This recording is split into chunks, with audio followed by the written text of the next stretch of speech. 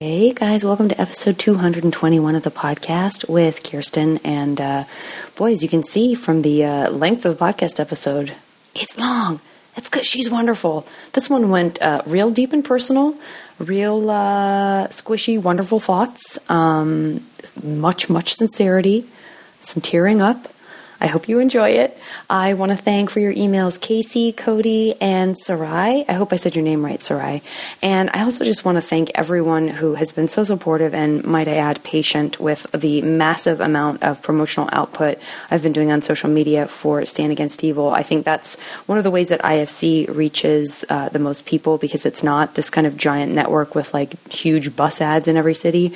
So thank you so much for supporting and retweeting. And, horror comedy may not be your bag, but I still think there's so much inside the show to enjoy. I hope you'll give it a shot and give it some love. And that's it. Other than that, you should enjoy this episode, and I'll talk to you soon. Okay, bye.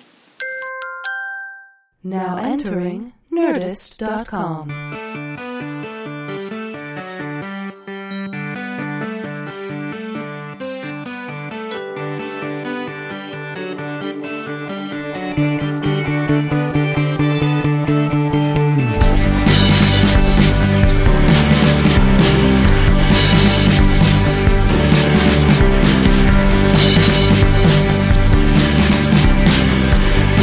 Does it make you feel like a stand-up comedian, or does it make you feel like a newscaster? No, my immediate response was, it reminds me of, sometimes I still do it, but when I was a kid, when I would be alone, which was a lot, I would make food, but I couldn't make food well, but I would make my scrambled eggs. For some reason, I would pretend like I was, when I was a kid, I would pretend like I was Loretta Lynn, and I was doing a cooking show and explaining to you how you make it, and I would do it, and I would always hold a microphone, an imaginary microphone. Oh, that's great. In my hand. So when I love the idea that like a cooking show, you know how everyone on a cooking show is cooking, but also has the extra hand to hold the microphone. Well, the things I was making were simple. So it was like a can of chili, and I'm like, and then you got to undo it with a can opener. Now, I like to use a left-handed can opener. Oh my God. That's so that's wonderful. what this reminded me. It is, because it's like you picked somebody who's a singer, so you're used to seeing her hold a microphone. So when you transplanted her into the kitchen for her cooking show, naturally she would still have her singer's microphone. Yeah. And I don't know why it was Loretta Lynn, but because I wasn't really, but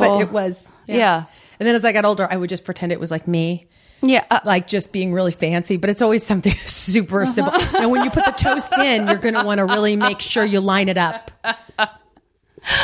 I love it. Mm-hmm. Are you left-handed? Yes. Okay. I am. It's interesting because I'm sort of looking, all right, so you're holding, like I'm right-handed, but I'm holding the mic with my right hand and gesturing with my left hand. You're left-handed, but holding the mic with your right hand, also gesturing with your left hand. My right hand is only for balance and symmetry. Like, I do things like hold a thing with this, but if you needed to throw something at me to catch it, I'm going to do it with this hand. Which I do. And then just immediately. I just caught it. I'm throwing you a raccoon. It's a live raccoon. Thank God you were using your left feral hand. Cat. Now I have a raccoon and a feral cat all in my left hand. They're very small. Good put them down. I'm left-handed in all of the ways, and I don't exactly know what that means, but all of the ways. That makes sense to me too. You know, Brandon is also, and I leaned into that so hard when I met him. I mean, I guess I've known him for years, but when I really I understood that he was left-handed, I was like fascinated immediately, because I think I had just recently listened to like a few different podcast episodes where left-handedness was discussed at length in terms of the way your brain works and how artistic people are left-handed, and then some people are like crazy people are left-handed. But no, you know what, dudes? There's a different thing that's happening in there, and I think it's very, like, I found it very attractive. I was like, see, this is with I guys, love left-handed it's a totally people. different thing too, because I read with people like President Obama and Brendan and Brandon. With Brandon and guys, the corpus callosum, the bridge that separates your left and your right. With women, it's naturally more fluid. We can go from what is that, hard facts, concrete stuff, to more like imagery, whatever. We can pass through that bridge. It's a little, the veil is thinner. And on a guy, it's like boom, which is great because they can be very analytical, or a masculine mind anyway, which tends to be dudes, but if they're left-handed, the corpus callosum is like more fluid. Isn't that interesting? Yeah, that's what I read. But yeah, that makes sense to me. Well, it is a thing spatially, because I know that I just learned how to zest an orange, and I kept picking up the zester, and I'm going, Kirsten, do it away from you. And I was like, there's no way to zest away, because it's a circle. The orange is a circle, so I'm always going to end up at me. Like, I can't, and it happens at work sometimes. They'll be like, Kirsten, now you're going to turn right. And now everyone's kind of used to it, because I will look down at my hands and stare at them like really hard and be like, this is the hand I write with, right? It always is the hand. Yeah. Always is. It's the whole it's a whole right-handed world that is really interesting, because it feels like, I mean, this is like been addressed in joke form with Ned Flanders on The Simpsons time and again, that he has a and southpaw shop or whatever. Yes. But being around a left-handed person all the time, it really is amazing how possible it seems like it should have been for us to create a world in which both work, and instead of just like the people with more of that dominantly being like, sorry, but we're gonna have to like but then we figure it out. We go, I'm gonna flip that around and whatever. But I do think it does something with, I know when I was a kid I had almost zero hand coordination, and with this it made it even more a little complicated. So I was in like special ed PE for like, until I was like in 4th grade, because it would be like I couldn't do it. So I wonder if sometimes I like to blame the left-handedness on my challenging or my interesting relationship with coordination, which is just different. I'm differently, you know, I can dance freestyle just fine. Yeah. And I can actually, I'm pretty good. I just tend to like, things like bicycles. Like you have to be more like sort of determined or sort of like, deliberate at first. And I know that like, I had heard, I know you're a big bicyclist, and I have friends that are big bicyclists, and I love it so much. And then I get on them, and I want to do it so bad. I'm tearing up right now thinking about being on a bicycle, and I want to do it. But when I do it, I end up like, my body will veer into any stationary object that is remotely nearby, and I can't stop it. And it's so funny to other people, because I'm famous now for this slow fall. Like, I will fall, and I will have 16 opportunities to right myself, and I will be like, whoa, it's happening. It's here we go. And everyone around me will just start laughing, and I'll be like, one time I fell down a flight of stairs, and there were people at the bottom of the stairs, and they couldn't, no one came up, because I guess it was just hilarious to watch me like, here it comes. Yeah. You're making me, but you're describing it so adorably. I know. It's not my fault. That's my, no, it's not. Yeah. That's my downfall, and my great thing or whatever that I'm now used to is like, I think when I'm like very like, oh, this is very painful, and I'm having a really hard time with this, it is hilarious to people. And I don't mean it to be, and I don't mind that it is, because I'm so like, oh, I get it. I never I never think. Well, usually because when we fall, I think there's something about it that's like, that's sort of outwardly projecting what we all experience when we fall. It's like, usually when you see someone fall, you see them it happens fast, but to them it sort of feels like it takes a long time. Right. So if you actually do a slow fall, there's something so humanizing about it, because it's like, oh, that's how I feel when I'm falling, but I know it's faster than that. Yes. So I'm sort of experiencing her fall with her in a way that I can't do with other people. Yeah. You know what I mean? I tripped over a cord. I'm going to sit on the floor too. I'm a floor sitter. Is that okay? Yes. I don't know if we're going to shut you down from sitting on the floor. Okay, good. I was at work, and I tripped over a thing. Because also what we do is rife with potential for a klutz. To trip and knock and bang. There's so many devices on set that's like, oh, this light that has a weird clamp attached to it that I never would have seen. It's dark. It's an invitation for everywhere. A lot of disaster. Yeah, there's cords and it's dark. But they were switching out. You get these trailers, which are actually, they're nice. They got a little place to nap. You got a microwave and whatever. And they were switching it out because Paget Brewster, who is a delightful human being, who we're trailer partners, and we've never been trailer partners, and we've decided because you share like a wall, so you're like, you want it to be someone that you like, and you want it to be, you certainly don't want it to be someone that you wish you could talk shit about. Who's in the trailer? One time it was someone really scary. It was someone who was very intense. Yes, and I shared it with them for a while, and it was really hard because you'd just be there, and it would sound like just boom. And I was like, the density of his feet are like even the foot slamming and you just we get along really well. But they had to move her trailer temporarily because they were going to make her couch like nappable. They made our couches sort of more nappable. So they were going to make hers more nap worthy, and they needed to switch it out. Making this story already, I'm boring myself. But so I'm in the middle of working, and Paget comes in and she says, they're switching out our trailers, which means that they're going to give us a temporary trailer. So take everything out that you're going to need. Right. And so I'm in there and I'm doing that Steve Martin thing. I'm trying not to. I'm like, no, I need, all I need is this essential oil, and I need, what else do I need? I need these 3 plastic forks that I really don't want to keep using plastic forks. So I've been cleaning these. Yes. I need my trays, and I just need that. So I'm gathering the things I need. I have them, but I'm trying to get them fast. So I go and I put them away, and then I run back in. And when I run back in, she sort of leaps over this trailer tractor thing, weird thing that's sitting outside. And I'm like, yeah, I can do that in heels. I just leap over and I do a midair classic KV bad fall. And my foot catches on the tractor thing. And I hear myself go, whoa. And I'm going down, and I remember my hand hitting, and then one knee, and then the other knee. And then Paget's right there. And I was like, oh, are you okay? I think so. And then they get me up, and I'm bleeding out of my leg.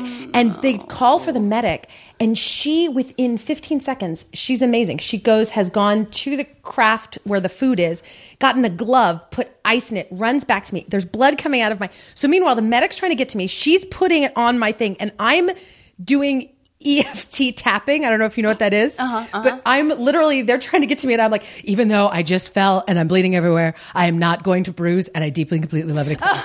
Even though I just fell and I feel dumb and I feel like a baby and I'm not going to cry, and I'm reminding myself when I was a kid and I used to hit my head against the wall, and they're looking at me like, what? And I'm like, whatever. And then it healed almost in like 2 days. So I get to prove to everybody that my craziness let's talk about works. this. Let's get this. I got to talk about EFT tapping. Let's talk about it. Tell me about it, because here's what happens to me. I have self-talk, certainly. I am very much a child on the level of, if I fall and hurt myself, it is this, I see in myself the same process. I see zero difference between the 5-year-old who falls, who, yes, it hurts.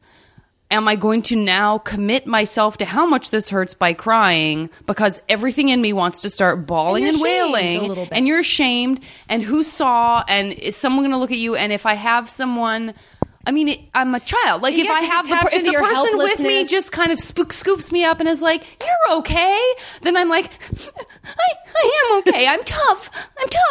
Yeah. Or if someone's like, "Oh my God, are you okay?" My initial response is like,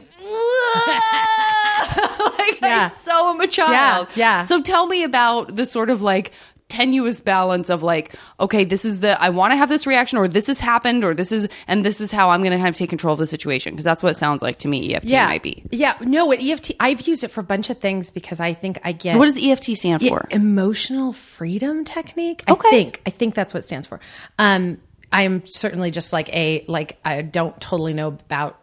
I just do it because I learned it, and I was like, oh, and I need like 85. I mean, I do this with like everything. I need 85 ways to get to God. I don't have like, this is the way even acting, this is the way I act. This is the way I can't, I'm not like a person who does, I'm like, here's my handbook. Yeah. I wasn't raised with a lot of like ritual at all. So like, I really crave it, but I also don't well, this doesn't work. I'm gonna try this. So I have to see what kind of place I'm in. And also I really relate to all of this, by the way. Yeah. Are you an only child? No. Okay. No, I have an older But sister. you mentioned earlier that you were alone a lot. And so I was alone a lot. wondering if Yeah. I kind of make this joke. Like, I love my mom very much and she's great. And she's like such a great grandma and everything like that. Sort of raised by wolves. So so it's all that kind of like, when people say like, oh, I wish you go back to the simpler times when I was a kid. Like, I have zero please dear God, no, never. Yes, no. yes. This to me, like, I'm too.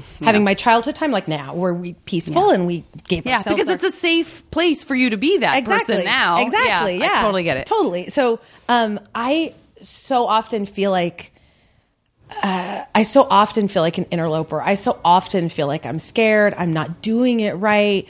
All of this noise, and especially the job we're in. Yeah, there are people that are like that, and it eats them. And they, fear makes you cruel. I don't want to be like that. I don't ever like it's just a lot of stuff. There's a lot of stuff happening all the time, right? And we have, and speaking of not having ritual, I mean, this comes up all the time on the podcast, is that like we are these like strange ethereal creatures. So many of us who do this, who need that structure, but clearly also don't want it because we keep choosing this thing that, constantly bombards us with new stimuli, which is so exciting and great and also scary. Right. You know what I mean? Yeah. And I feel like I've manifested a situation. I've been on the same show for 12. We just started 12th season. That's amazing. And I was a 2-line co-star. I wasn't supposed to even stay on the show. Yeah. But like, I have probably, for everybody else, I have the most consistent job. I feel like I usually work in the exact same location. I sort of do sort of the same kind of thing, but I try to create outside of that. Isn't your character even sort of like what your character does? Mm-hmm. She is like sort stays of in like her back cave. Fact-based and kind of, She stays in her back cave. She says That's fascinating. She sort of gives all of the exposition. So my job is to make that exposition interesting and make it happen. Try to make it like, okay, when can I make this happen in 2 seconds? Can she figure this out just right now? Yeah. Did she already know this? How do you make all that seem sort of interesting? Because it is that like, I'm that part in Scooby-Doo where like they go through the whole show and then you realize like, oh, the fruit was wax. Right. Had we known the fruit was wax. Who could forget that seminal episode when the fruit turned out to be wax? The whole time. And I would watch those and be like, I'm going to figure it out this time. And then like, had I known, that when you walk down the hall, you would notice that there was fresh oil slick. I would have been able to solve the mystery. Yeah. But I sort of play that character. I play the one who comes in and goes, guess what? And so you want to make, but I get to do that part. I'm totally going off on like 14 different tangents. Welcome to the podcast. I do that. Okay. No, there's no. I know. I like me. I try to like lasso. Like, okay, but put that in the back there. I'm good at getting back. So I think between the two, we're a good pair. We'll do good. But yeah, so but I kind of do the same thing. But I still, outside of it, I tend to have like, I need to create structure because you're right. But like, I do end up feeling like I am really.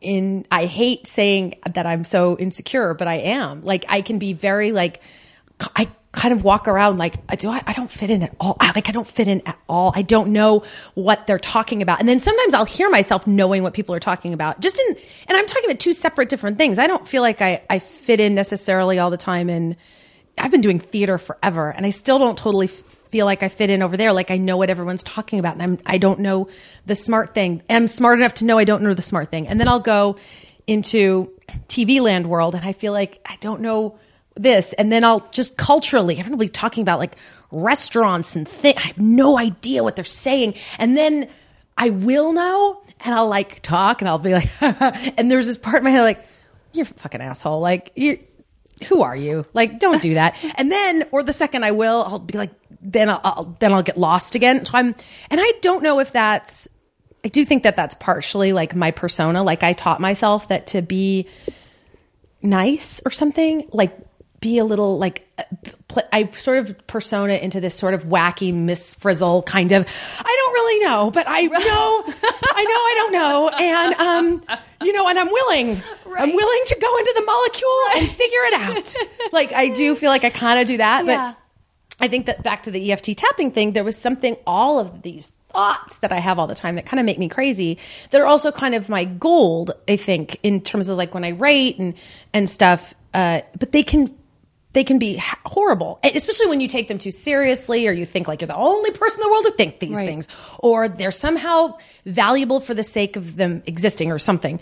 That I found short circuits that, because what you do is, and you can look it up online. The thing I love about it is that it's entirely like a free thing. And if you do it wrong, you're not hurting anything. And if you do it right and you're somebody that it can help, it just helps. So you tap on acupressure points. You could like look it up online. So I know I know what tapping is. You get to say, I guess I forgot that there was whatever a horrible thing. things are going on in your head, which seems so counterintuitive to sort of like what I usually do. Yeah. You get to say whatever horrible things are going on, and just and the idea is that it I think the idea is that in the the really, really, really you knows better. Right. So you're sort of getting it out in a way and rewiring your brain. And they did a really interesting study with they found cab drivers in London, very stressful job. And they had them do this, and their amygdala, I think it shrank a huge percentage. Interesting. So it's your amygdala is sort of lizard brain, this sort of fear, this sort of the part of my brain I always try to say, these guys know, is that extra conversation, that one extra step of conversation with your own brain where you're like, you know what? I need to separate from you for a second so I can address you. Thank you so much for trying to help me. Yeah. I don't need to be terrified right now. That's real old, and I'm not going to die. So if you could just step back, let me handle this. I know, but it's hard. But it's a way, because your imagination, the reason why you get to do what you do is because of your imagination. And your imagination is the thing that's going, I think that maybe, at that, I was giggling at myself the other day. There was this whole thing, it was 2 or 3 weeks ago, and they were saying, how Hillary Clinton is having flies land on her. That was this thing. Did you hear this? Mm-hmm. Okay. So I'd heard that, and I have a moment where I go, wait a minute. What if that's... Oh God, what if that's true? And I really know it's not, but my imagination is so big that it starts going, whoa. What if I gotta take this into account. And then you have that thing but that part of my brain can just, it's its own thing, and I really feel for people who don't have enough information or tools at their disposal or whatever, because that thing just goes, because that whole mythology wouldn't even come to be if it wasn't for people with big imaginations and no way in which to, no other part of their brain or weird tapping thing or whatever we do to get us through the day. And it's so dumb, because I have the most beautiful life, and I have the ability to have the champagne problem of to tap that, but it's that anxiety or whatever that is that lives in you, it's always there. I don't think it matters if you were the prom queen your whole life and you didn't get a pony one year. That pain is pain and fear is fear, and it's always just going to come up how it's going to come up. But no, I agree. Yeah. I agree. And I think, I also think that understanding of that and the ability to learn how to work with it too only expands your empathy, and only, you know what I mean? It's so informative, not just for work. I know you're saying this, but also for relationships with other people. And it's kind of, I've been watching Survivor again. It was a thing that I saw maybe through the third season, and was like, I get it. I get why everyone's freaking out about it. And then a couple of years ago, all of a sudden, just some person, at some point it was I guess my cool friends are watching Survivor. Maybe I need to check this out again. And so I sort of dove back into it. And there's a girl on this season who is maybe the closest to how I feel I would be in that environment, which is to say, I would never go on Survivor for so many reasons. So many reasons, yeah. And so that's part of it, right? Is that sort of experience of watching something going I can't believe these are just regular people who are obviously not regular because they've made the decision to do this, which to me feels so counterintuitive on so many levels. Right. Not the least of which is, if I'm going to be on television, I want my environment as controlled as possible because this will live forever. But, seeing this girl who's young, she's part of the millennial group, because this year it's the season, it's millennials versus Gen Xers, which is something they're pushing real hard. Like, Yeah. well, millennials, as you know, are this kind of person, whereas Gen Xers are this kind of person. Like, I feel like everyone's the same, but Yeah. okay. Yeah. But there's a young girl on it who's, you know, very early on, you sort of see that she's like kind of neurotic and paranoid, and you're like, oh no, how are you going to do with no sleep and no food, you know? And she has a panic attack while she's not even doing anything, Right. which actually makes sense to me because yeah, it's like, that's oh, if when I those were come. competing in the challenge, I would be fine. Yeah. But sitting off to the side, just being in my body and thinking about how tired I am and thinking about how thirsty I am and da-da-da, and that's when she spins out. And so she's so embarrassed and ashamed because she's like, oh my God, my teammates are all working hard on this incredibly taxing challenge, and I'm the one who like almost passes out as I'm sitting on the sidelines. I was like, check, got that. Yeah. And then as she's shaking and the medic comes over, she's like, I can't tell which is panic and which is real. Absolutely. And I was like, my sister, you sweet thing. And then just here, and so watching this play out where, you know, she looks at the medic and she goes, you're not going to let me die, right? And I started crying. I was yeah. like, this poor We've little all girl. done And then that. I was so mad at her. I was like, you're not supposed to be on Survivor. Yeah. Why did you do that? Really? Yeah. Like, Why you know, did you but I do that want her to yourself? overcome it and make it to Exactly. the end and be like, I can't believe I survived this, because in her case, there was a real survival thing happening because her survivor instinct is like, freak out. You're dying. This is happening. You're not going to, you know what I mean? Yeah, and clearly you're saying it was genuine. You bought it. It wasn't like Oh, they had- 100%. yeah, she was- This girl was ashamed that she felt that way and ashamed that she needed to be told that. And that's something that I can relate to so well, because so many times, particularly when I was younger, but even sometimes still now, if like I have to go through a medical procedure or there's something I'm scared of, I am a child. I mean, again, I have to I look at the weep. doctor and I'm smart enough and cynical enough to say, hey, I'm this asshole, but like, I'm not going to die though, right? Right. For sure though, Yeah. right? Oh, yeah. Like, I know Oh, I'm yeah. crying right now and I'm sort of making fun of myself for crying, but I still really need Yeah. you to tell me this. Oh, I do the same It's thing. so many layers. Yeah, and I think that's I'm aware of it enough, but there's lots of moments in my life where I end up like tears well up in my eyes. I'm like, I'm just going to tell you how I'm feeling right now. This is what's happening. Yeah. And I am, like you said, I'm aware enough to know that like what's coming through me right now is my past. What's coming through me right now is, but this is really genuinely my belief, and I'm not gonna. But that's a testament to you, because some people, I think that there's more people than not that do that, and they do a lot of other things to cover it up from coming out. And then what that does to a person when they put up all those walls and all those things, and that's when you get these really sort of completely out of their body, out of touch, it can't relate. You know what I mean? And or you get sick, and I'm not, believe me, guys. No. I am Nor am I, the but I'm last with person you. that's like, you create your own No. cancer. No, No no, one's no, saying no, that. no, no. Because some of my favorite people in the world who had the most beautiful life and the best relationship with themselves and their family have died of cancer. Absolutely. I'm not saying that. Do I think it's also possible, because cancer is a very complicated thing that everyone's body has Because when a you reaction have an to? emotion, when you have an emotional reaction, what happens? We all know what Your happens blood to your pressure body. can have- you're this, your you're stomach this. flips. Basically, you're having a squirt of hormones, right? Yes. Every time, Yeah. negative or positive, a squirt of hormones go through your body. So if for whatever reason, no one's fault, Right. for whatever reason, those squirts of hormones are coming out, something happens. We can make ourselves sick, and other things Yeah. can make us sick.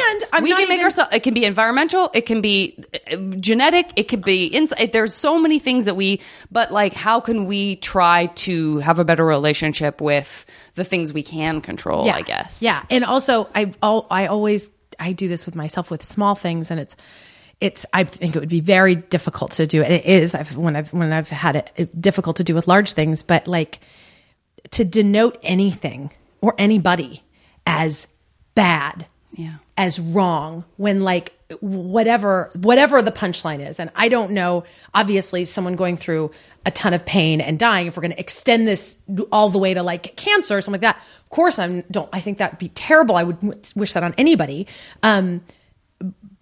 But to denote pain or anything that happens to anybody as or to denote a human being as like wrong or bad, I feel like is you get yourself into a really tricky. Very tricky. That's when you start doing black and white and right and wrong. And I think we live so much in a world now where it's so easy to go black and white and right and wrong that it's really probably the path of least resistance. It is. Well, it is, and that's a fear-based thing too, and that's what makes it so hard to feel like to feel like such a cliche bleeding heart liberal, which I 100% do, and I'm not 100% comfortable with it because I kind of envy the.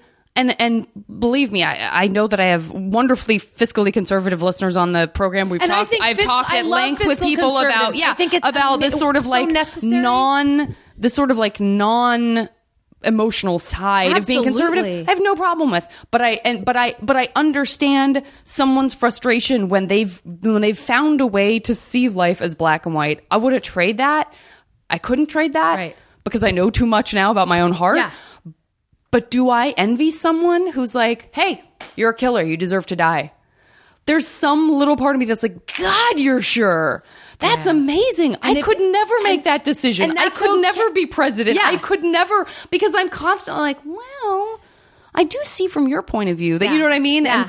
And I find myself, like, I usually, like on social media, I'm very shy. The talking is sort of like a learned behavior mixed with, like, if I'm just really upfront, no one's going to ask me questions, going to catch me off guard because I'm already giving the impression that I'm an open book, which I am. Right. And I am pretty comfortable, I guess if the word is, with my own shame and whatever. But I don't really interface a lot on, like, social media. Like, I'll post something, but I have a very, like, it's very curated. I'm very aware of what I'm going to do. And I'm very aware that I work on it's like torture porn, the show I'm on. And it's on at 9 p.m. at night. Conversations I've had with Paget too, 9 p.m. I see some of the stuff that comes at you. And I'm able to curate even that. Like, I'm able to weed that out of what I actually see at work. And I think it would be really arrogant of me to be like,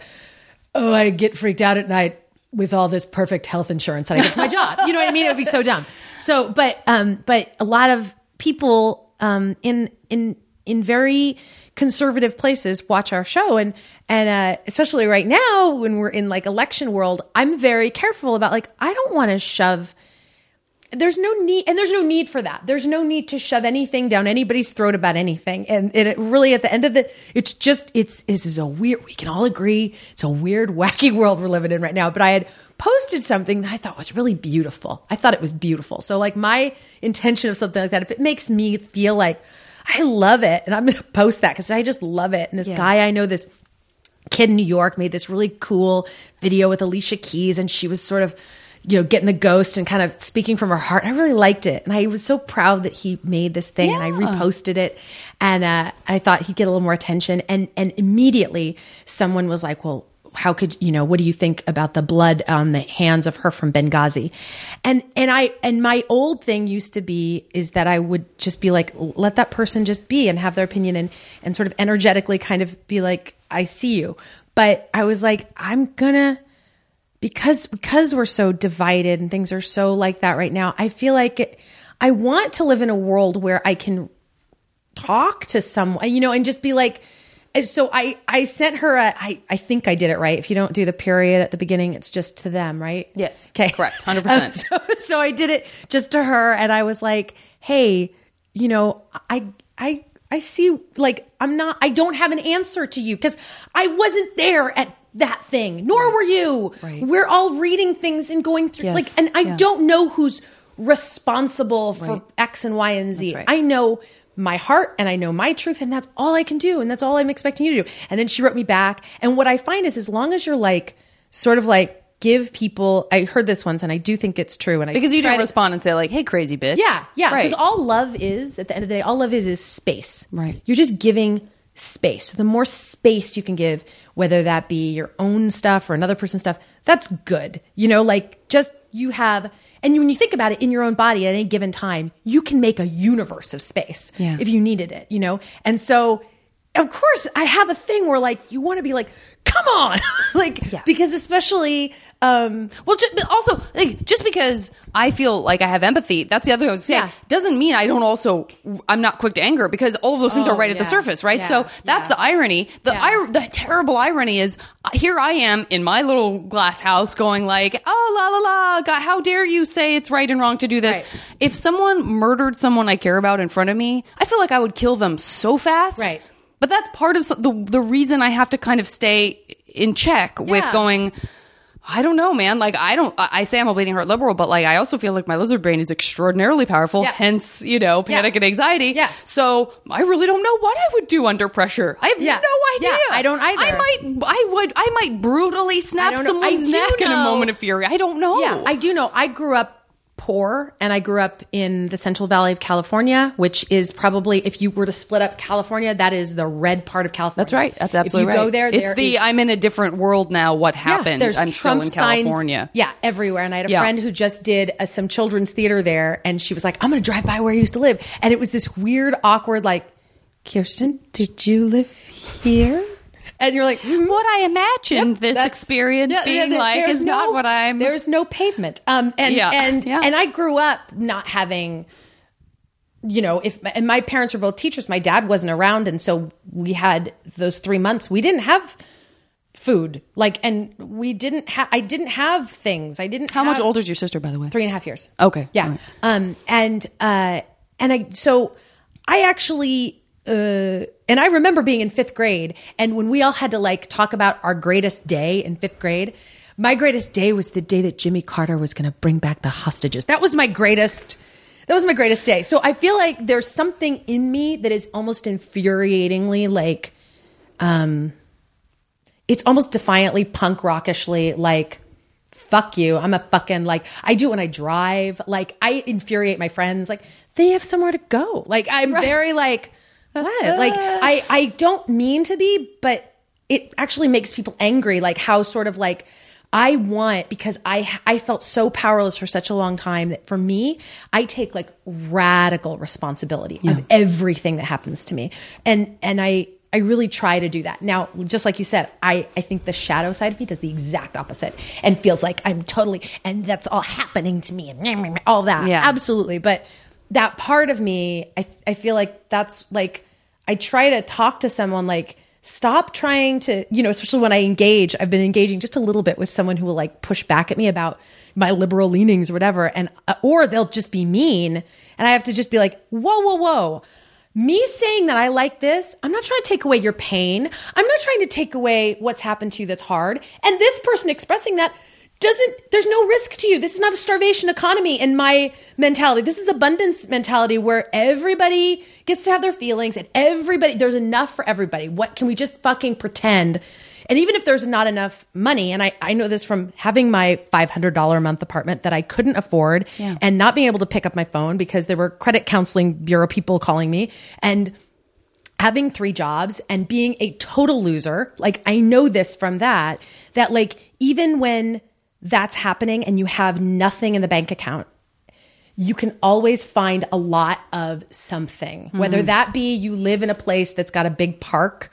And I know this can make people really angry because when they don't have it, but I went for a long period of time when I didn't have it. It's really different when you can say, I promise I'm speaking from experience. Oh, I promise I'm speaking from experience. I've had this job for, like I said, I've been on the 12th season of this job particularly. Well, that's what I love. That's the other thing I love is the craziness of the kind of person that ends up doing what we do. Again, it's different than, I invested in real estate and I worked at McDonald's and then I was real invested in real estate. I did plays. I did a lot of plays. So the artistic, when the artist goes from poverty to I'm doing great. And you can sort of have a humility about that, and you can connect with the absurdity of what that means. It can definitely incite plenty of guilt, but hopefully it also, again, keeps that empathy going and grounds someone to where you're going, all right, listen, I'm very in touch with what it feels like to be that person. Yeah, my friends, it was 12 years ago that, whenever right before this happened, when I had a couple things here and there which make you feel like I made it. It doesn't, and they're like, oh, I got to go back to substitute teaching. But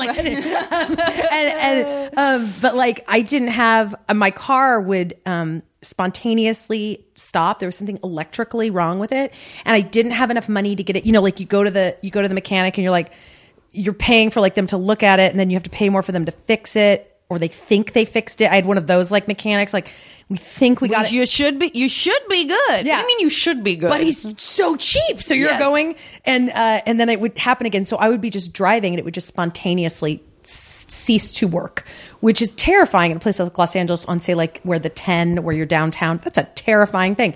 And but sometimes it would just be my gas. I had no gas. But I remember one time I was in the car that didn't work, and I was in the car with my friend, and I was out of gas, and the car, I couldn't decide whether the car wasn't starting because the electrical thing or wasn't starting because I didn't have any gas. But we're at the gas station, so I'm digging in my purse, and I'm like, oh, I can get my credit card out. Like it doesn't.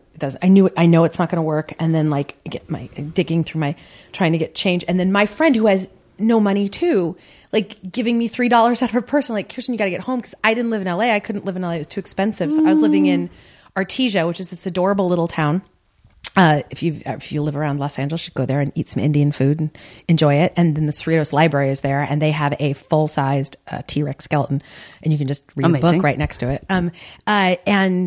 So anyway, I just remember that was like that kind of like, I'm taking the $3 from my and it wasn't that I wasn't working like everybody else has to, now. And I don't know how it all works and shakes down, but like, I just mean that like, I know what that's like. I know intimately what that's like. Yeah. I know, and there's a lot of people that get it.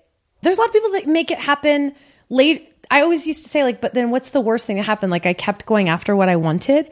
Like, so if you keep going after what you want, the worst thing that's going to happen is someone's going to say, have you met Kirsten? She's 85. She's kind of a loser. Like she can't really pay her rent. She lives in this apartment, whatever, but she's happy. Like, that's the worst thing that's going to happen. And the best thing that's going to happen is something else. Like, but you have to do it a little bit, because once you let that thing out, if you put it away, and that means whatever your thing is, like making soup or whatever, if you stop making soup, it's just not okay for the world, because you're supposed to be doing it because you want to do it. So you don't do it because you're going to get paid for it. You do it because you want to do it. You know what I mean? Like that's the end of the conversation. So like that was something that had flipped over in my brain early enough that I was like, I'm just gonna live on cat food and just do this. Yeah, that's what I wanted to ask. That's what I actually wanted to get to is a couple thoughts I'm having. And I always feel bad because I don't want to, when someone mentions a tough experience, but it's oblique enough that I don't want to dig in too much if you don't want me to dig in, and I don't want you to feel you have to tell someone else's story like your mom but I was surprised when you said that your mom was a teacher, because I guess in my mind, when I think about a responsible parent versus an irresponsible parent, right, you sort of go, well, mom wanted to be a singer, or mom worked at and then, that idea of like, well, she was responsible for the welfare of children that weren't you. Yeah. And so there is that sort of like, well, what was going on there? I can tell you, because I can tell you, at least I can tell you enough that without removal of some proper nouns and things that I think are good. No, my mom is a genius. My mom is one of the best teachers ever. And she's like 74, I think. And she's still like, I can't even get a hold of her most of the time, because she's half of the morning, she's helping her friends that are still teachers because she speaks Spanish, and she's doing like a lot of like small groups when they can't right now with the big classes and whatever. And she's fantastic. No, I think that my mom was like kind of like so great and didn't know how great she was, and met a very charismatic man. And so my dad was like very charismatic. I was like, he's an opera singer at Santa Monica Community College. Adorable. And he's doing this and he couldn't really, he's very gregarious, bigger than life, kind of, like how most, bless his heart, because he has died. And I got to say that in the last, I think he died like 5 years ago, we have such a good relationship now that he has passed over. And it is not the person that raised me. And I know that probably sounds nuts. And so like I sit around and talk to him, but I had a energetic feeling about it, for what it's worth. And he clearly was my spiritual friend, because the amount of nonsense that came from that produced me, my mom, and my sister, these three women. I think it's astonishing. My mother changed at like in her 60s, in her 50s. Like she started to shift as a person, And you never hear that happening. So the ability to watch your own parent, like open up and be brave at an age where you're not yet, you go like, oh my God, I can do that. Like, the best. Do you know what I mean? It's amazing. Best. And so he didn't, if it wasn't for him, it wouldn't afford that ability. And my sister is like, she met this like dreamboat of a dude when she was like 20, and she got like almost immediately married because I think she was like obsessed. Like, wait, this isn't like the kind we have at home. And it was just like, just nabbed him, had 2 kids. And so my nieces, when I was like, I was 18 doing a show and my sister was birthing my first niece. So like they're in their 20s, but I always sort of feel like I'm very related to them, you know, age-wise. I get it where they're always coming from. And they're all just like, they're so connected as a family. And so if it wasn't for all of that, and you know, a lot of stuff that I write about and the stuff that I'm fascinated about is like relationships, sexuality, male, the masculine and feminine, and how that works, about aggression versus passivity and what place it all lies in, vaginas, like all these things that fascinate me, I wouldn't have gotten if I wasn't around a really tumultuous, confusing, I had just a totally different a bizarre relationship with my father that I was responsible for way more than I knew. And it gives me a perspective because I've never had a vantage point that's nothing but, I remember what I've always had this part in me that's talking me through what's happening, and it's never gone away. Like, it doesn't grow up because it had to kind of understand or try to understand in this really bizarre way stuff that kids, I think more often than not, kids have to understand. Yeah. But that journey of like, oh my God, getting grown up with like having, and I looked really odd when I was growing up and I got bullied a lot. What did you look like? Oh, I have a picture. I looked like It's Pat from Saturday Night Live. I've seen your picture. It was, again, like, I don't know what you would have to do to stop my journey of adoring you that has happened so immediately from like the moment we met, but that only solidified it further. And that's not to say, again, it's not I think you could have sent me any picture and whatever was organically you then is still you now. And so you see it.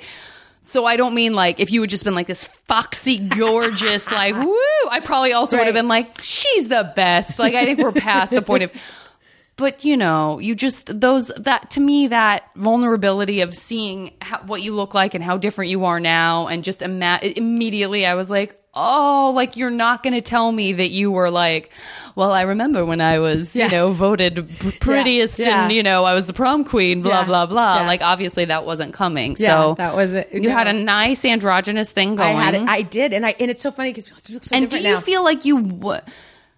you feel like you had an aware, like, because I look at some of the stuff, the choices I made, and I, of course, now can look back, and maybe I'm right and maybe I'm wrong, but I can sort of assign this sort of like, I think maybe that was because I had this thing happen that I was like maybe hiding from, or I, you know, I didn't know how to be that girl, so I was this one instead. I didn't know I was androgynous. Like, I actually still look at that, and I can tell you just from living inside of my body, I was trying really hard to be very girly. Well, that's what I'm asking. And so there was that, but then also like, I didn't know, you know, I didn't come from a place. It took me until when I was 17, I started staying, and my mom was very open about it. My dad wasn't around a lot to really say one thing or the other, but I started to stay at a friend's house because friends, I didn't really have friends, and I started having a couple of friends in like drama class. And so 16, 17, this guy that I was friends with, I didn't know he was gay at the time, but you know,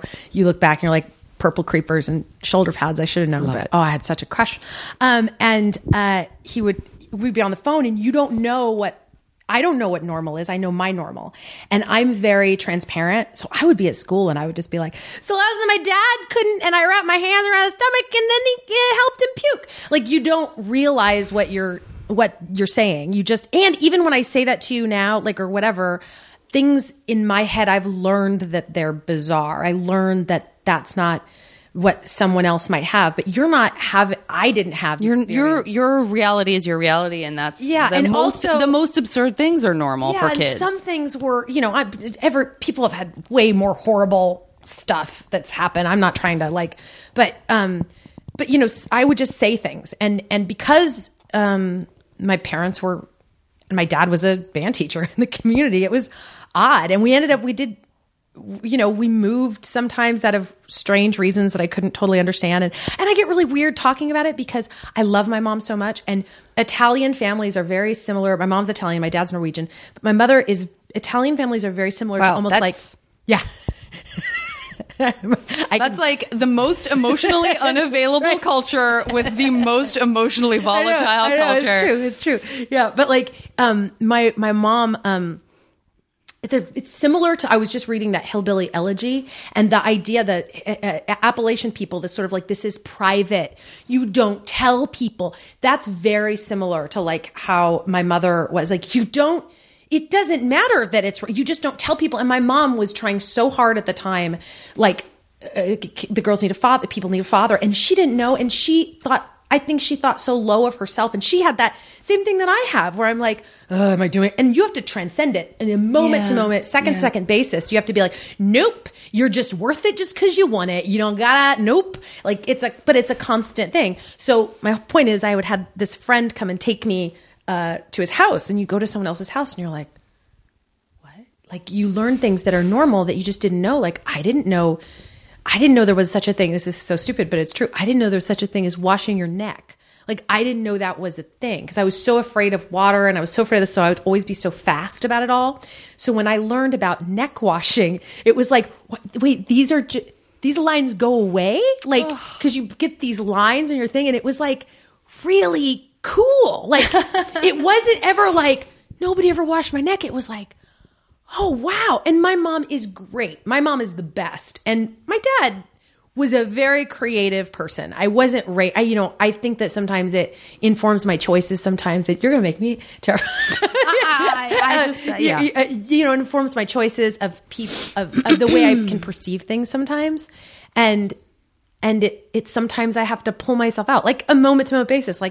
No, that's not how, that's not how people are supposed to treat you. That's not how that works. But I do it so often that it can really make you feel dumb. I can feel like a dum-dum a lot, where I'm like, damn it, I'm doing that thing again. But you have to have a lot of compassion, because that's just something that's going to come up. But when I was a kid, I didn't know. I just didn't know. And I wanted so badly. And oh my God, I still fucking have that. And it's now, look at the fucking job I have. It's so badly to be pretty. Just be pretty. And I didn't understand fashion or anything. And I was very into making my own things. And I had a hat that I made, and I wrote on tempera paint on the back of it, "I am a happy idiot." I thought that was hilarious. Thought that was so funny, and people would love it. They don't. They just beat you up. But I was I would come up with these outfits and be like, this is going to work today. And then you'd go to school, and then oh my God, Damon Hyatt, who I loved, would talk to me. Of course, his name was Damon oh my God. Hyatt. His dad was the head of the basketball court. He was the basketball coach at Porterville High School, and he would wear our colors were green and orange, and he would wear half shirts to school. Amazing. His dad would let him use the basketball gym outfits from the high school. He was in 5th grade, and he could fill them out. And he would I'd go to school, and I'd have my outfit and my thing or whatever in whatever class, and be like, I'm doing it today, and never ever would do it, and have these brief moments of the cutest boy or the prettiest girl in school. I was really good at making the prettiest girl love me, and then she would tell me that she loved some dude, and then I would get so upset because why doesn't she love me? Why am I not? Or why doesn't he love me? Or why doesn't... But what I can do is I can make him love you. So I was really good at that Cyrano-y kind of a thing. I was really good at stuff like that. But I didn't... I never... I knew it because people would say it to me. And then I got really good at making the joke before you made the joke. Yeah. And what was weird is I'm not going to say any names and I'm not going to say anything, but I just had this, it was so bizarre. I had this experience. I got this little part in this thing and I was doing it, and somebody that I have looked at before and been like, oh, that person is, we were improvising and they started saying things about me. And it was in character to your character. It was like they tapped in. Now, in real life, if I was all the things that person was saying, that would be not funny, right? But if you're a little bit, right? But it was like they were saying stuff that I think about myself that I keep secret. And I turned into myself as a kid where I was making everybody laugh so hard because I know what you're going to say about me and I can make it funnier for you. And I kept doing it to the part that like everybody was like, this is, and I don't even remember what I said, but I used to do that all the time when I was a kid. I was so good at it. And I was just used to it. And then what became bizarre is having people appreciate the way you look. And then you're like, it's almost infuriating sometimes. Like, and I've had that now. I go back and forth because I play a very certain kind of character, and I've got a weird. I mean, I'm both. We're all both, right? I'm like weird looking, and I'm totally like, oh, you look like I don't know, whatever the fuck people go like. That's the way you're supposed to look. I can look both ways depending upon a fucking camera angle and whatever, right? So like. But people will come up and be like, oh, you're so much prettier in real life, or you're so much thinner, or you're the same as I wanted you to be, or you look like me. And it's such a weird thing, like looks and what you base it on and rate it on. And I spent such a long time. I mean, really, some people see those pictures of me and go like, oh, you were adorable. When you really look at them and be like, you know, Barb on Stranger Things now, everyone like loves Barb, right? I'm like, fuck, because it's basically like Barb, right? If it was now, I would be like adorable and celebrated for my weirdness. But it definitely like informs you because you come from like a whole different world, and people would, you know, there was this whole thing that like acid came out of my boobs, and so I would get chased after, and you try to squeeze my boobs, and then you scream because acid would get in your eyes. Which in one way you're like, that sounds terrible, but another way, when you're the one and they've made up this whole mythology. Now I'm just like, don't get it in your eye. And the other thing that was always infuriating about it is I would get beat up, and while I would be getting punched, I would say, I'm a pacifist. My favorite thing to say would be, I'm a pacifist, or I'm basically Kermit, which I don't know what I meant by that, but that would be the thing I would say. So I had it happen so much that I just got really used to and friendly with my shame, you know? So that's like, comedy, my dear. Yeah. Isn't it? Yeah, it really is. I'm listening to you saying this. I'm like, God, you know, that's where some of your favorite. I mean, I don't do stand up, and I never ever. I don't do stand up either, and I never will. People always go like, "Do you do stand up?" Yeah, like, no, I don't. I'm like, let me just I'll just be the person that maybe would have been okay at that, but I can just have my own private stand up world where I don't have to worry if anyone else is laughing because I'll just maybe think it's funny. Right. But that you know, that sort of arc of that relationship where you see someone like, for example, Patton, right? That's exactly what I thought. And I know I'm thinking about it a lot anyway, because this morning, right before you got here, I was reading this New York Times interview with him where he talks about Michelle dying. Yeah. And so, full disclosure, like less than an hour before you got here, I was sobbing and I was like, I don't know how I'm going to do this podcast with Kirsten because it just like, I went from 0 to 60. Like I woke up, there was an article about Patton. I was just performed with him last night. He's not a close friend of mine. I've known him for a long time and I really look up to him as a comedian. And part of what makes him so brilliant and so beloved is his incredible honesty and his humor about himself. Right. And so you see someone who has figured that out professionally in a very similar way to me that you have, which is somehow managing to tap into all of the brutality that other people project, and even worse, the brutality we can bring into ourselves. It's like, I'll take what you're saying, and I promise you will poke me with a pen. By the time it gets to my heart, it's a dagger. Yeah. You know what I mean? Yeah. I'll make it a dagger for you. Don't worry. That's so well said. You know what I mean? Yeah. And he's just so articulate, and he's such a beautiful writer. And as he's kind of describing this experience, of losing her, I'm just like, I've lost it because it pushes all my buttons. It's someone I know. It's someone I look up to. It's a relationship I observed and thought was magical. It's my own fear of dying. It's my own fear of getting what I want and then having it torn away from me as cruelly as possible, right? So that's the part of the anxiety and the fear. It's like, oh, don't worry. It never goes away, because when things get good, you just know they're going to fall apart. And then maybe you're going to manifest them falling apart, or you'll cause them falling apart. So you can really just like spiral out. But that's what it really made me think of, is this idea of like, what's my relationship to being compassionate with myself?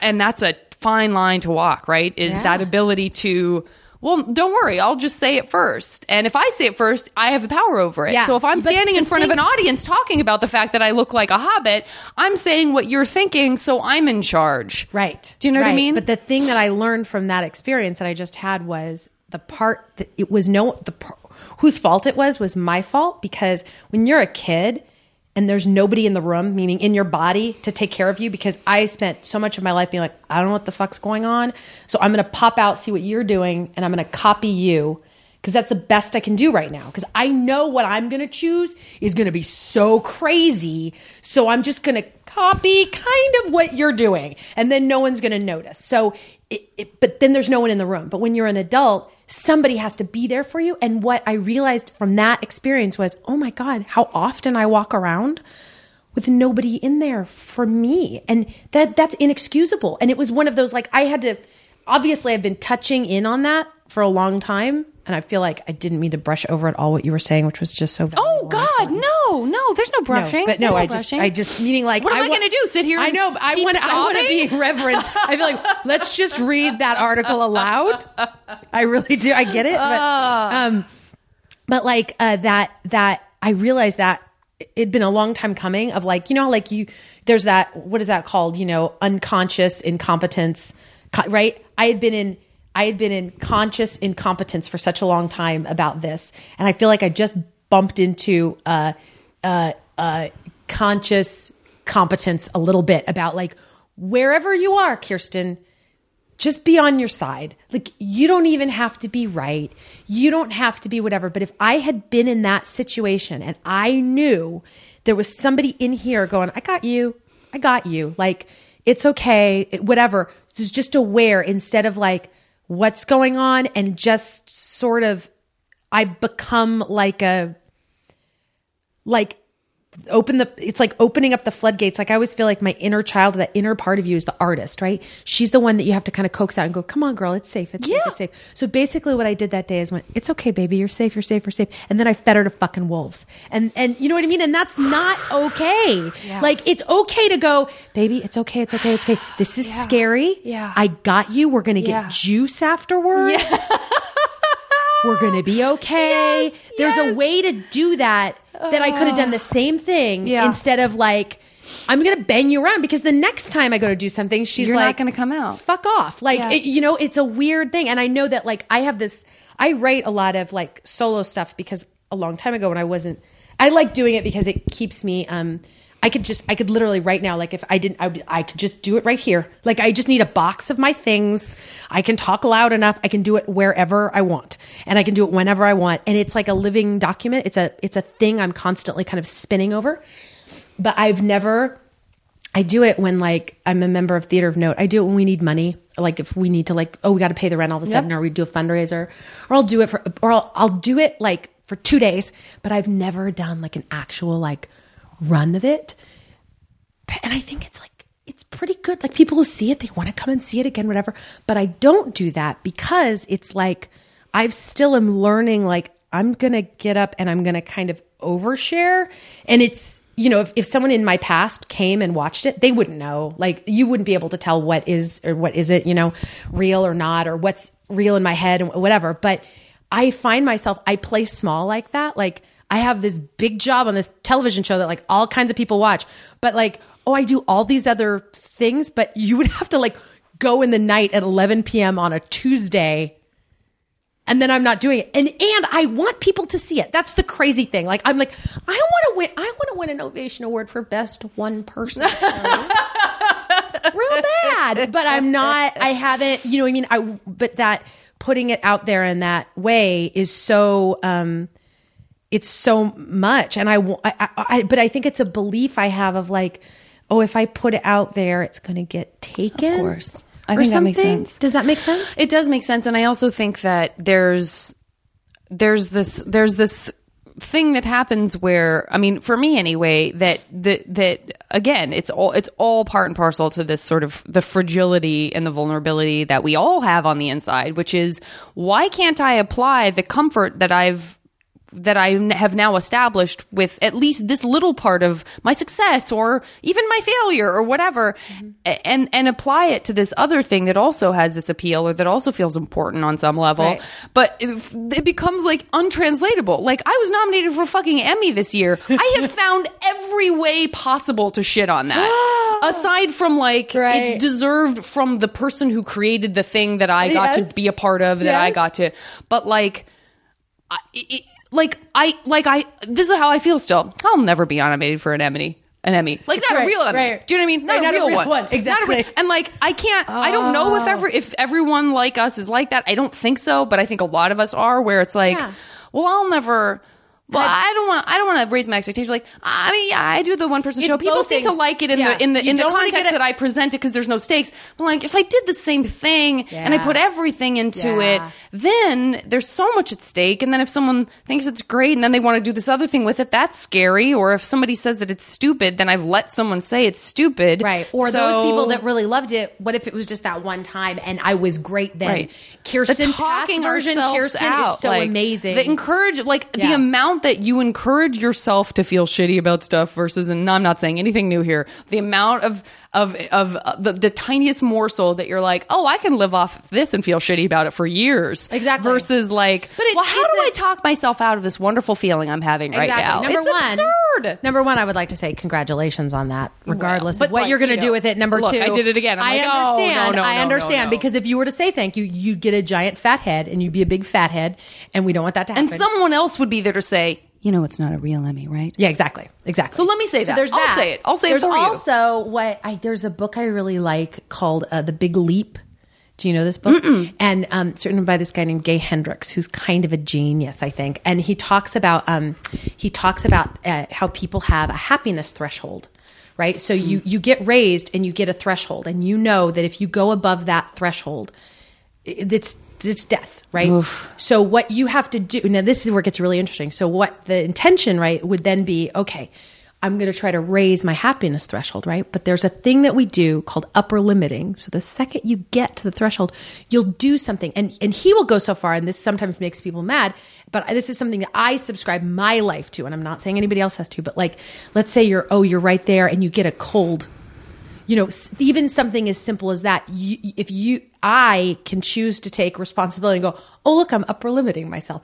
Or sometimes how we sabotage something, right? And it's called upper limiting, right? So the idea is, how do you, when you go to pass your happiness threshold and you upper limit yourself, how do you keep yourself at least a little higher than you were before, instead of going, boom, see, I fucked it up. Or instead of destroying it completely, like a lot of people do. You know, a lot of people at the height of their success, at the height of their things, will do things because it's this belief that we can't go higher than that, we can't, that it's not just, but it's all the way back to like, what if there's no good or bad? What if it is just a big cycle? What if they just don't know the punchline? And I don't mean to get all airy-fairy, but this is how I get myself through the fucking day. You know what I mean? Like, it's just, you know, and I do feel like Western thought or whatever, and I'm completely Western, so I feel like that sort of like haranguing of oneself and sort of lack of like this idea that we're not inherently delicious just because we exist, even in our worst, most terrible, wasteful, mean to the planet and to other people ways, that we're like these big dumb babies, and that like, oh, look at you, dumb baby. Like, you know, like it'll all be, cause the earth will eat us eventually if you do it all wrong. So like, but even that, like that idea of like, at the end of the day, like what's the worst thing that's going to happen? Cause you know, there are such a thing, and they will show up in your life. You know, I feel like people will show up and you'll be like, oh, look, they're giving themselves more grace and they're being really lovely and they're not a jerk. Like, you know what I mean? They're a big-hearted their life just gets bigger and grander, and they seem relaxed, and I feel safe around them. And there are people like that, I'm talking and I'm thinking of Joe Mantegna, who is like literally the nicest person. That's so nice to hear. He has like this sort of like beautiful way of sort of like, he's so open, but yet you can tell that he's like got really good boundaries.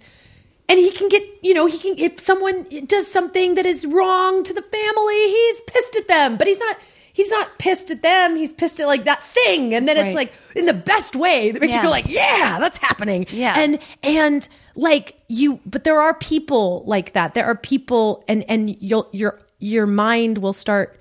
I mean, I tell myself this, like, will train itself to find that, and to find places that are like, oh, you feel like I feel like we're having this right now. Like, yes. Oh, you feel like I feel, and I feel like you're like this. So we're here together. So maybe it's going to be okay. Maybe we can go find people and we can go find things. And you're like, look, everything's okay. I don't know if anyone else understands what I'm saying, but I understand what I'm saying. I don't think anybody who listens to this podcast, if you're still listening after 200 plus episodes and you don't feel that way, I'm not sure why you're here. But maybe, I can't imagine what your motivation would be at this point. But that book is fantastic, and it makes me think about what you're saying. It chilled me to the bone when you said that. I was like, yep. All right, listen, this is the most, and I'm using hyperbole, but it's because I sincerely feel this way. It's never been harder for me to move past what we're talking about and get into this MASH game. This is, I'm experiencing like a physical ache of like, I can't do this for 3 more hours. I never really want it to be over, but this is the hardest it's ever been. I'm not kidding. Like, it's real hard. You're making me blush, and I'm also gonna go like get on a call soon and be a grown up and talk about budgets. This doesn't feel okay. This was my oasis. This is a beautiful, beautiful window. I'm gonna cherish it, and I'm not gonna be sad that it's ending. There's always more abundance economy. There's abundance, and absolutely. Okay. All right, so for the first MASH question, let's just jump right into the world of fantasy. Okay. 3 movies that you can step into, live, experience, be with the characters, get it all over you. You're not reenacting the plot. You're not a character in the movie, but you get to be in that world. Rushmore. Great. Well, that feels extremely appropriate given what we've talked about. Oh gosh, jump in it. Which one am I going to pick? Impromptu. I'm picking Impromptu. Yeah. No one knows that movie. I love that movie, and I want to roll I've seen that around in movie it. so many times. Yeah, I love it so much. I've never even had another person bring it up. Do you know what I'm saying? I'm the only person. Even if someone else has seen it, they won't bring it up. I will always be the person who's like, well, like Impromptu. Someone will be like, I vaguely remember that. Like, was like, who was in that? Was Hugh Grant, Mandy Patinkin, Julian Sands, you're like everyone, Emma Thompson, yes,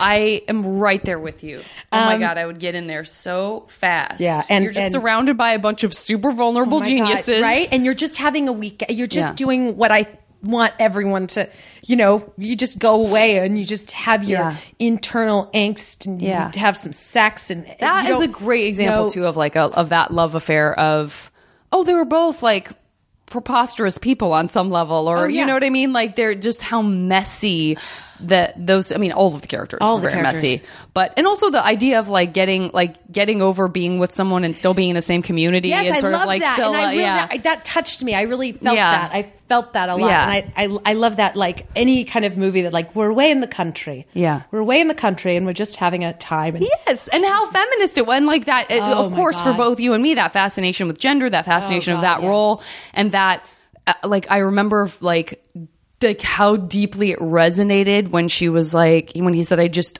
don't have, when he says, I don't have any strength, that she's like, I have too much of it. Take mine. And you're like, oh, it's okay to feel that way too. Like, you don't have to be rescued by a knight in shining armor. Yeah. You can be the person that's like, hey, I have a surplus of this thing. It doesn't matter if I'm male or female. Exactly. It made me go out and delve into that thing, because you're like, that happened then? Yeah. You know what I mean? And it opens up this whole world where you read things that are really old and you go, You felt like me? Yeah. Like, that's always profound, very soothing. Yeah. Oh my God, Absolutely, great. Absolutely. Good luck with your third one, since I just went off for 10 minutes on impromptu.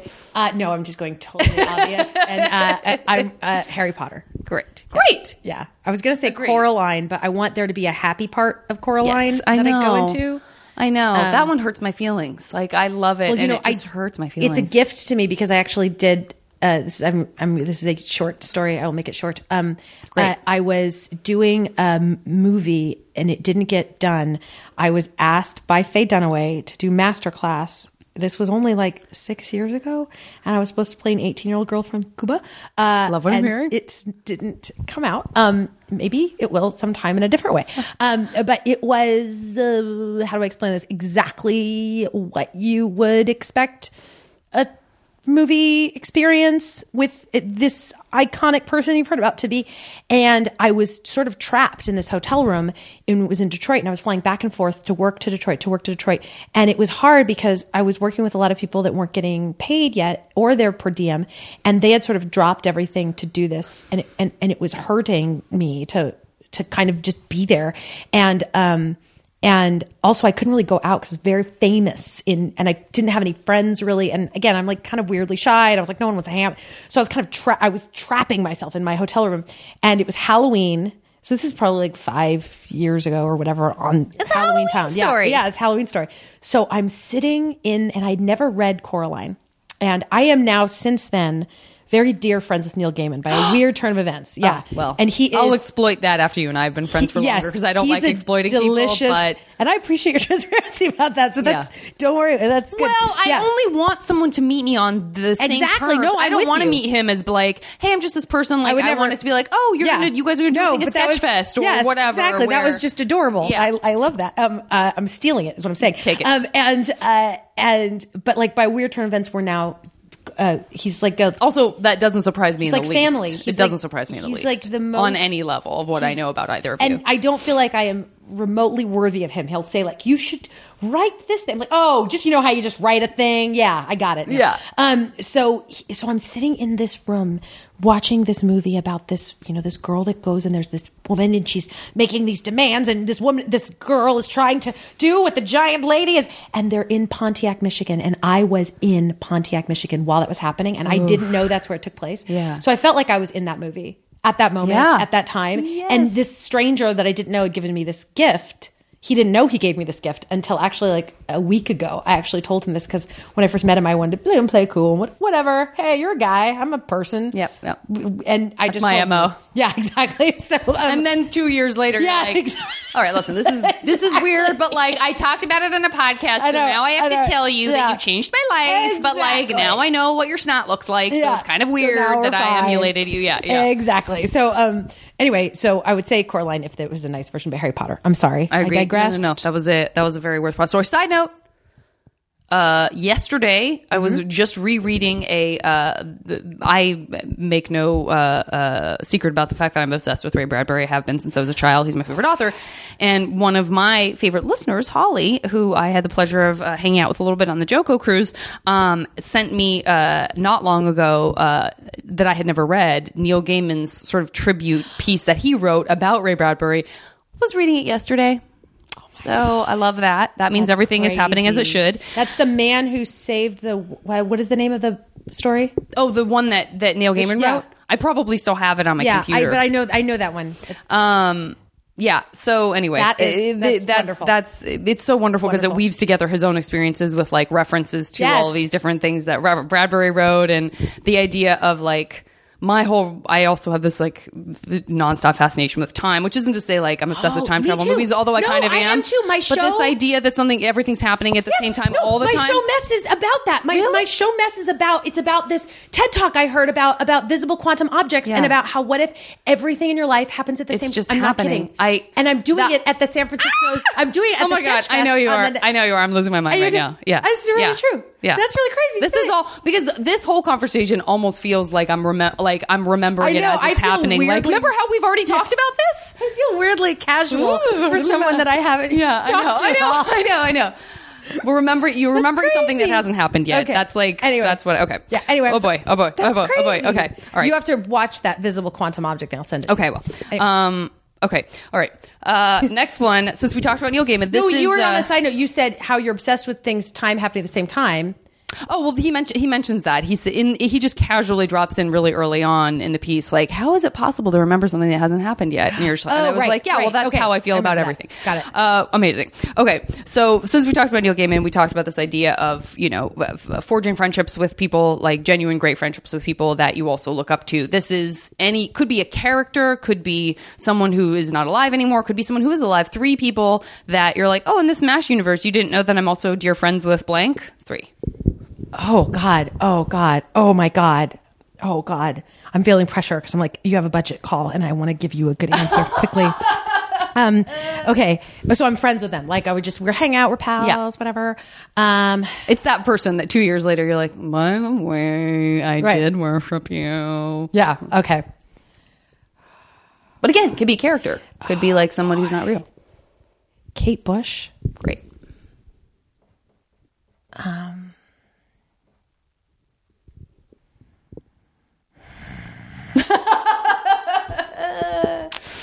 It's like I can feel the person, I can see what they're like, and I'm just trying to and it's also very on the spot. I get it. And be with you and come here to me. Okay, because we were talking about books. Yeah. So now I want to. I can't remember her name, but I want to.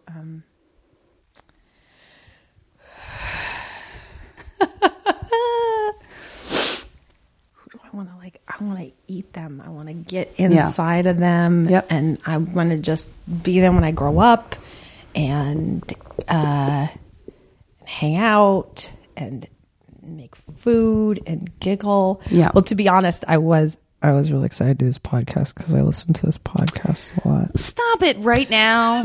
Would you just... Come on. Come on, though. I don't want to... It's really true, though. Is that weird? Well, listen, this is almost a wasted wish because believe me, the feeling is mutual. I put myself down. I just put myself right. I just put my initials down right underneath Kate Bush. That's all. This girl Stevie that I know from Canada, she went on Twitter and actually she had said like, Kirsten should be on the Janet Varney show. And I remember being like it? Is it too much? Am I seeming too pushy? I like that very fast. If the little heart had different like variations of like how hard you pushed it, it would have been like, whoa, it's a hard push. I am going to say, I want to get I got a musician. Am I going all ladies? No need to. I don't need to do that. Ready for the Neil Gaiman. I would say Neil I know. Gaiman. Great. Because I do that to myself sometimes. Like, he's my friend. Yeah. She is. Yeah. I want someone that I want to just, like, can I just sit and... Steve Martin. Great. Which I know he's going to be modeling and stuff. I was listening to your thing, and I had a friend who dated him too. But I think he's past that now. I think he's past that. You know what I mean? I would just be like, that was the Steve, point I'm in going to his make life. you some yerba mate. You're going to play the banjo. When I think about it, I'm like, look, just because he's a genius doesn't mean that he doesn't go through. He's not capable of going through parts of emotional and physiological development that human beings tend to go through. When I think about his age, I'm like, oh, well, that is right about the right time for him to be wanting to date someone my age. That's true. I think he's past that. He's married to someone. You know what I mean? That's true. Like, he is married, and I feel like if we were friends, then I could just like play his albums and then just say them to him. That's right, and that would make me really happy. That's right. Yeah, I love it. Yeah. That's great. Okay, let's do time travel. Let's do things that would be interesting to visit, whether it's painful but important or magical and strange and wonderful, just to get in your safety bubble to get a view of the future or past. 3. Oh, so I'm just looking at like environment and like you just get to witness it and kind of see what it really was like. I hear you. Okay, so I want to go to definitely. I'm in the middle of writing this play, and I'm really fascinated with like I want to be in like Byzantine time with like Justin and Theodora, the Empress. I want to be like there. Great. I want to be. I want to be in Renaissance-y But like when things are getting good, you know, almost like liberal Renaissance time. And I want to be. I'm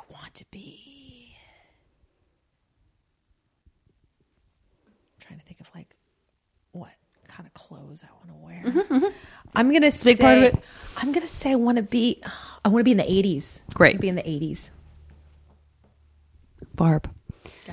Yeah, Barb. There was a lot of that. I there's a lot of that sort of like being at the age where I can look at some cute little hipster girl who's like 15 wearing like crazy glasses and like a ruffly shirt and go, okay. Yeah. Like, you don't even know how much pain. Yeah. You know, my favorite babysitter went through for looking exactly like you look right now, and you're getting all kinds of sex. Yeah, okay. All right. Well, that's, I'm gonna make, that's a good, listen, could be bad, could be good. I'm gonna make it great. Exactly. It's great. It's great. Exactly. You know? But if I went back in time, like now I feel like I know how to feather my hair. Yeah. You know, and I could do that and just see what it's like in a different way. Yeah, absolutely.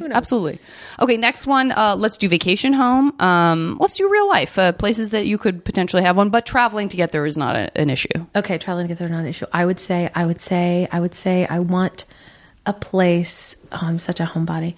All my places are like, where could I just not leave? Yeah, but also know that it was right outside my door. Exactly. Like I've definitely gone on vacation in Paris where I'm like, I love being in this hotel room in Paris, like right outside my door. Paris. I know. All That's day what and I do. all night. Like, I went out and had some cappuccino and stuff. I did it. Yeah, I do that. I'm gonna say Ireland because I've never been there and I want to go real bad. And I feel like I feel like it's gonna be good. Yeah, I feel that way about Scotland also. Yeah. I'm gonna say. Like a verdant, foresty kind of place. There's no issue to get there, right? Yep. Because I want to be issue. like in like Big Sur, but like not have to do that weird windy drive. Yep. And then I'm good. I'm going with places I've actually never been because I love Italy and I love Paris. Also it gets to be whatever you want it to be. I'm going to say Norway. Yeah. Which, by the way, I have been. Good choice. Yeah, I'm going to say Norway with a good view of a fjord. I love it. I got to do like the fjord stuff. I was only in Oslo for like 2 days. Yeah. As part of that sort of when you're on the whirlwind, like, I guess I'm going to all the Scandinavian countries real quick. And now I got to go because I have this distillery. I got to go and try their aquavit thing. Yes. Yeah. Oh, great. Okay. Next one is, let's do... Have you ever heard a category that spoke to you that you're like, oh, I would know just what to say? No, I always get terrified. Every time I listen to it, I go like, oh, what would I say? Yeah, as if the pressure's on you in that moment. It really does. I think that's part of the joy. Okay, let's do. Wait, I got really distracted by drawing earrings on this little smiling braces girl. Okay, let's do the sort of music, like the composer. I'm kind of in this jag now, but it's because I would love to answer it myself, although I would not know what to say.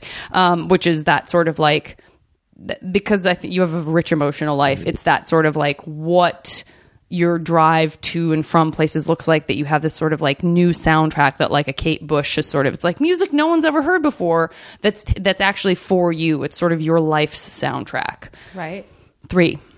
I'm giving you composers. Yeah, and not composers like, just any musician, a band, a singer-songwriter, actual composer. Okay. If Nick Drake, you know what I'm saying? Like the happy, sad. I just kind of always want that. Like I rarely want really, really upbeat music, and I rarely want like really like depressive Elliott Smith type music. Yes. I usually want something that right in the middle. That's like, isn't life beautiful and so sad and so wonderful, and aren't we lucky, and isn't it hard? Yeah. Anyway, that's my example. I hear you. Tori Amos. Great. What? And there's a thing, and see, I'm gonna go. These are the things that I'm basically like, what does Kirsten listen to when she drives in her car? Oh, there you go. Patty Griffin. Great. Patty. And, God, I feel like I should change it up. Okay, I'm talking early first. If we're talking about my soundtrack, what we're talking about here, we're talking about like first 3 albums and mostly like B-sides, obscure Duran Duran. Oh, great. You did shake it up. That's fantastic. Mm-hmm. That makes me really want to go back to the earlies and the B-sides. Mm-hmm. They're a good time. To revisit it. Okay. Next one is sexy or romantic or just like long time companion. 3 people that you have your sort of alternate universe love affair with. Or just like a one night stand because you want to get it done. No, anybody that I'm going to want to keep them. Kate Winslet. Great. Oh God, no kidding. What a dreamboat. Helen Mirren. Yep. I want her now, and I want her Excalibur, and I want her Caligula. Yeah. That's why I'm picking her. Is I want right. And what's creepy is I'm friends with her nephew, so that maybe because it might be too close to home, but I love her so. She's just so yummy. Yeah. And I want.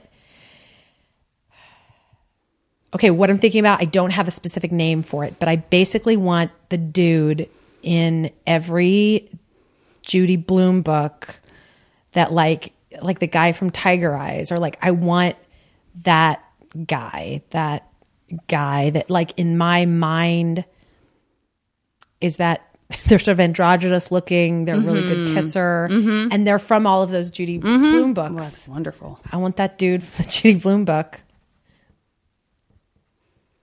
She really knew how to stir the juices up. She did. She did. Yeah, I think I don't remember having any kind of penis envy at all until I read Then Again, Maybe I Won't. And then I was like, Nocturnal Emissions. That sounds pretty good to me. That's right. I remember that. Like crazy, hot, sexy dreams that like force you to have an orgasm and you don't have to do anything to make it happen. Well, I would have those. I would have those night things where you wake up and go, "Oh God!" Yeah, I would have those. So I kind of think I felt like I would always have those, but I would wake up right before orgasm and be like, "Oh, they're very frustrating." What? As girls, they're very frustrating because it's not like you sleep. I mean, very few people sleep with your hand between your legs. So that's right. You're basically having like a weird shadow orgasm. So you can't really make it. Totally. That's a perfect way of describing it. Yeah. Amazing. Yeah. Okay. All right. Next one will be, let's do 3 alternate businesses. Like you sort of have, because I know you have made a wonderful dream come true in this life where you have this alternate wonderful thing you've been able to get involved in, and also theater. But let's throw 3 more out there into the universe. And they can't be things that I do right now at all, or like dabble in a little bit. You could dabble. Okay. Absolutely. I would be. This just grows it out more fully. I would either be like the guy who picks the music for the movie or the TV show. Oh, like I'm really good at that. Oh yeah, like a TV DJ, but not really. Yeah, like, what do you call that? Make music supervisor experiences. Kind of like? Yes. Yeah, I would do that. I would run a little, like I would do it in like Georgia or North Carolina, and I would have like a little. Like, those little shops, and you come in and you get your preserves and some bread and like your little general store almost. Yeah, general store. And I have like chickens and cows that I just milk like that. Yeah, I would have like a little like a little general store. And I love it. My other job would be I would be a teacher. I would be a school teacher, which I did for years, and I actually loved it. Yeah. Both my parents were teachers also. Oh, and yeah? I have a lot of residual. Yeah. No, I don't want to say guilt, but some of it is guilt, which is like, oh, they made such a difference. Like, I hope I have anything close to that impact on anyone ever. You know what I mean? And I still get to do it every once in a while, like Read Across America and stuff like that. I just know you're great. Yeah. And it's sometimes, what a great teacher because I used to be a sub for such a long time. A lot of people I know still are. So it's weird because I've actually visited friends and they're like, I'm just going to run to the bathroom because they're so used to me. Oh, because I can do it. Yeah, you'll helmet. And I kind of miss it a little bit. Yeah. Sometimes. So many paper clips. When I said helmet, that made me think of ships, which made me think of the idea of like waking up tomorrow with a sort of that Matrix style 3 skills, like 3 things. Because in my mind, I was like, God, I would love if I was just like, oh, sailing, sure. I'll never. I'll never say never, but like that's not even something, it's like I want to, because I know I could go take sailing lessons. But there's part of me that's like, well, I don't even know if I would really want to, but like in this world, if I could just quickly suddenly love sailing and be a great sailor, that'd be really cool. Yeah. Anyway, so three things that. I would say surfing. Great. I'm going to say scuba diving. Great. A lot of water stuff. Oh, yeah. I'm a Cancer. That makes a lot of sense to me. And I don't even know how I feel about astrology, and that still makes sense to me. I don't know how I feel about it. I'm so that person. It's like, these guys know that I'm like, astrology, adorable, guys. It's just another way for us to try to understand ourselves. Side note, I'm a total Aquarius. Yeah, exactly. I totally shit on it, and then I'm like spoken like a true Aquarius with a Virgo moon and a Leo rising. I'm the same way. I get you. But still, I'm like it. Magic. So I get to say it. Oh, magic. Right. Yeah. We believe it enough. It's true. And I am going to say, I just want to be able to do this so bad. Sewing. Someday I will be able to. So bad. You and that hat. Ugh. I think that's really what broke open the floodgates when you started talking about that hat. God damn you. Okay. Tell me when to. Okay. Tell me. Just gave me like a hilarious, adorable stare of like, don't look at me while I conjure the magic. Tell me when to stop. Stop. Okay. I'm going to pause this. I don't know about you, but I'm going to pee. While I do this, I can do both at the same time, and then I'll come back and give you 100% guaranteed MASH future. Okay. Yeah. Okay. At the time, I was like, oh my God, we pulled time. It's just beyond worth it. Okay. Also, when I was doing this, I was doing it so extra carefully. Like, I really hope and then like I would hover over something and be like, I hope she didn't want that one, but I can't. I mean, I just gotta go with what the ring said. Yeah. The first thing that it just never ceases to charm me that it's mansion, apartment, shack, and house, because inevitably it's like so rare to get something that sort of makes sense. Mm-hmm. But because, and also just the grandness of like picking an entire country and then ending up with an apartment just seems so it's just very funny. But you do have a beautiful apartment in Ireland. Oh, I'm excited. An Irish apartment. An Irish apartment. A beautiful Irish apartment. It's going to be like a Virden. It's just so metro. I know. That like, you could sort of justify, like you're like a house, like, or a shack, like, a ramshackle cabin, but an or apartment, a mansion. Yeah. The apartment immediately places it in such a specific context. I'm still imagining it as a little mushroom. That's great. It's great. As you should. Okay. So you have a beautiful apartment in Ireland.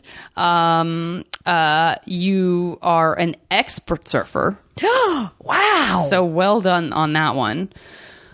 I don't know if there's a lot of surfing off the coast of Ireland. Well, I travel. Certainly you can here. Home, Listen, also you live very near great surfing with your other home. You can also... I want to say you can surf a broomstick when you go into the world of Harry Potter. I get to. Yeah. I'm excited about that. I would be very excited to be in that world. Okay. You know what? And I'll take all the danger. It's fine. I want it. I want the thrills. Oh, yeah, because I'll learn stuff. I'll take all the danger. Yeah. That actually makes me very pleased because you did it up with me. We're going to be happy. Very embarrassed.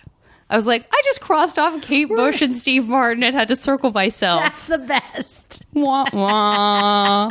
I'm excited. I'm excited about that. Okay, good. Yeah. You have this sort of soundtrack that, can exist when you're surfing and just sort of being out in that world. It can exist certainly when you're in the Harry Potter world. And in today's world or in Ireland, your own personal Tori Amos soundtrack. I'm so... Just an endless supply of new music of hers that's perfect. Yeah. Perfect for you. Perfect for me. And you know what you're talking about because as a music supervisor, you are a genius at putting the right music and mood to the right scene. So that's fantastic. I'm very envious of that. I think it's wonderful. And you also have the ability to travel back in time all the way back to the Byzantine Empire, where you're seeing Justin and Theodora, which, by the way, Justin is such a contemporary name.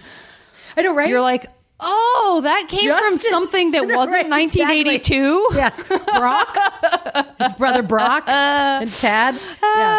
And last but not least, and I love this because it's so nebulous. You have ended up with this sort of composite Judy Blume dreamy, androgynous person that could kind of be Ever I want every person that YA you want. book that I thought about. I think that's kind of a spectacular result, and it was a great answer. Because it's so open-ended. Yeah. It's great. It's great. I want it all. It's great. What a pleasure. Oh my God. What a pleasure. Mine too. I'm not letting you leave much. before we make like official plans. Thank you. What would pleasure. you like people to know about? You have a ton of followers. I'm sure everyone knows about stuff, but if for some reason there's something that you want to get people excited about, what Diani and Divine Media Apocalypse is the movie that we were in together, but not together. Yes, but you should see that. I self-produced a movie that I spent all of the money, a lot of money. And the reason what's so cool about it is that it was shot in Los Angeles. Everybody that wasn't already union was Taft-Hartley. That includes union writers, great. directors. Yeah. It's funny. It's great. Paul F. Tompkins is in it. Joe Mantegna's in it. Love it. Everybody made it's really hard to kind of do that, to shoot something in Los Angeles. It's a period piece, takes place in the 40s. And everybody made a living wage, and I'm really, really, really proud of it. And it's on iTunes, and it's called Kill Me Deadly. Oh, great. And, great. It's super strange and fun. And it's like if Airplane and the Maltese Falcon and Rocky Horror Picture Show maybe had a baby. I'm in. And let's see, I'm going to be at the San Francisco Sketch Fest sometime in January. And I wish I knew that. That's sort of a secret in that we haven't announced anything yet. Oh, I didn't. That's not happening. But I'm definitely not editing this out. So I my forgot. partner's David Cole can deal with it. Okay. But I'm not editing. And I'm also going to do that. I'm going to make myself do it sometime before then. And that is my intention to do it here in the Los Angeles. Okay, great. But I don't have any new information about that yet. But obviously you guys can keep updated about that. If you're on the social medias. Yeah, absolutely. And if you go to blinkingowldistillery.com, that's the distillery that I am a part of with two of my super great friends. It's fantastic. Yeah. This is fantastic. Thank you so much. What a joy. Okay, guys, what can I say? I'll talk to you next time on the podcast.